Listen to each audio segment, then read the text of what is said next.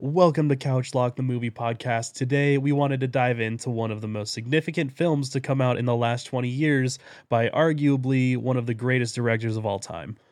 In this alternate take on history, we watch our heroes take on evil and violently scratch their way to victory, carving on every forehead that gets in their way. We are talking about Inglorious Basterds. Now, Let's go. I had a lot of fun revisiting it because it has been a long time since I last watched it. How did you feel going back to it? Yeah, actually, I really enjoyed rewatching this film. It'd been a while since I'd seen it again, but it reminded me of all the reasons I loved it the first time I watched it. It's just so different than his other films, which is to be expected, but Quentin Tarantino really did just have like a very specific vision for what he wanted this movie to be, and I think it carried out all the way through the end. Yeah, totally. And that kind of carries through with his other movies too, because he is famously very meticulous on set. Actors have often described him as like the god of his set. His word is the law. He's very specific, which produces these very original, and you could tell he has vision for these stories. And like specific character reactions, expressions, and dialogue, it's usually down to the T, like comes out of Quentin Tarantino's mouth or brain. Yeah, 100%. And I also appreciate the way that he likes to keep a hand in every cookie jar throughout the creative process. You know, like he's talked about it a lot about how he realizes like he doesn't need to know how to sew to know how to direct somebody who does, to make a great costume or to build a great set piece, like, or to light the scene the way he wants it lit. Like, but he says he understands how to give that direction to make his vision come across. And that takes a lot of involvement and methodical thinking and understanding like the job's got to get done, and like that kind of dedication, you can feel it in his films. And Inglorious Basterds is one of those movies that's like so many little finite details. All of like the backstory of a lot of these characters is so fleshed out. It goes so further beyond this movie.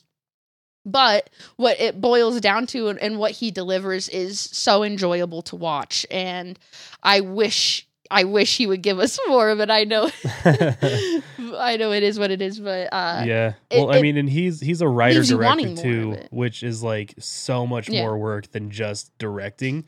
And he says that like when he's finished with the movie, it's a lot of work to just kind of go back and start from square one, which makes sense because his stories are so fleshed out and there are so many characters and there's so much going on, and he's so specific that like you're living in that universe for however long it takes to get the movie made.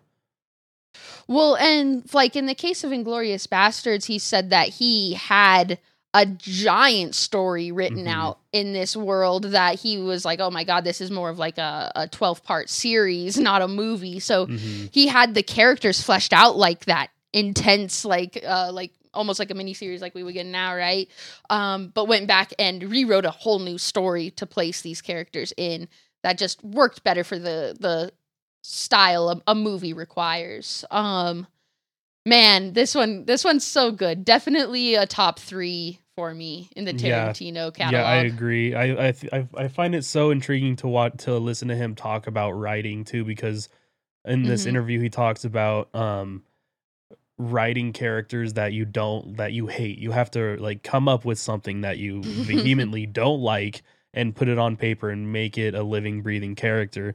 And it's interesting too that he thought that this is kind of a legend at this point, but he kind of thought that the role of Hans Landa was going to be unplayable because he couldn't find anyone to play the villain in a convincing way. And apparently the day before they were going to just scrap the movie, Christoph Waltz walks in, starts speaking French and German and Italian like it's nothing, which is really cool. And then he ended up going to work with him with Django Unchained as well. So that was definitely a good find for Tarantino.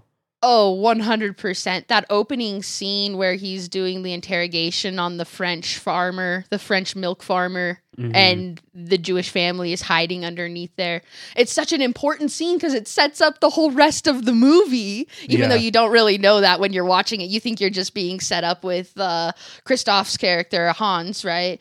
And it's just, oh my God. So of course, it's just like gruesome and horrible in all the Tarantino ways you would expect it to be, with all right, see you later. Come on in, girls. Yeah.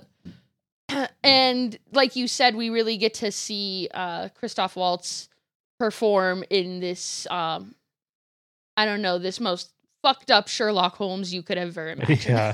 Yeah, totally. He definitely steals the show for me. He's the most fun to watch. Closely followed by Brad Pitt's performance. Aldo. He is fantastic in this film. That character is so great to watch. Just like everything he says just sounds so like, oh yes, badass. Like you totally, fucking, like, very intentional too. He has a certain weight to him on screen when he's moving around and commanding all the bastards. I think it's excellent. Yeah, and of course, like, one of the big tropes of Quentin Tarantino is just the over-the-top gore, and Lieutenant Aldo spares us no detail when it comes to a gory kill. Like his only real, like, intention in this storyline, like, his main motivation. That's his motivation. He's not trying to make money. He's not trying to get back home. He just wants to kill Nazis. I do think that the Bear Jew is one of the greatest characters ever written. Dude, Eli Roth is insane too. Eli Roth. He did Green Inferno, Cabin Fever, and my favorite Eli Roth movie is definitely Hostel. That movie is twisted. Oh, I've been wanting to do a rewatch of Hostel lately, actually. That is an insane... I remember the first time I watched Hostel, I was not prepared for that ending at all. Like, what a twist. Yeah. But to see him on screen is quite the treat, and he does such a good job in Inglorious Basterds. Yeah, he's another kind of scene stealer when he, like, his intro with the big score and he's coming out of the tunnel. It's like you hear it chills echoing down the tunnel. The tap. Yeah, it's just expertly done. It's so sick, bro. And then they don't pull away from the shot of him beating the shit out of that Nazi lieutenant. Like, they show the full. Oh my God. When I first saw that, I was like, wow, they actually beat a man to death with a bat. The like, best part of that the best part of that is when they pan over to the other Nazi soldiers that they've got captive and they just look scared shitless. Like, oh my God. Yeah, and like you said, it just, like, what a great introduction, sets the tone for this character for the rest of the movie. Yeah, like, Inglorious Basterds has a lot of really fun moments. It has a lot of great action to it, but also a lot of great dialogue that keeps you, like, really focused on what's happening. Overall, I love this movie. It had a lot of rewatch value to it. What would you say overall on Inglorious Basterds? I agree. I feel like it has a great sense of humor to it, but then it also can get serious and tense, and those moments still have weight to them, with it still being kind of a more silly tale. And the scenes play out, like, so intricately, and there's so many layers to everything. It's definitely worth a rewatch. Tasty treat. Tasty. Right on. Well, with that, take a look for yourself. Go check out Inglorious Basterds and check back here for some more movie details, content. We're always posting at Couch Lock Pod. Make sure to give us a like, follow, and subscribe. Until next time, keep it locked.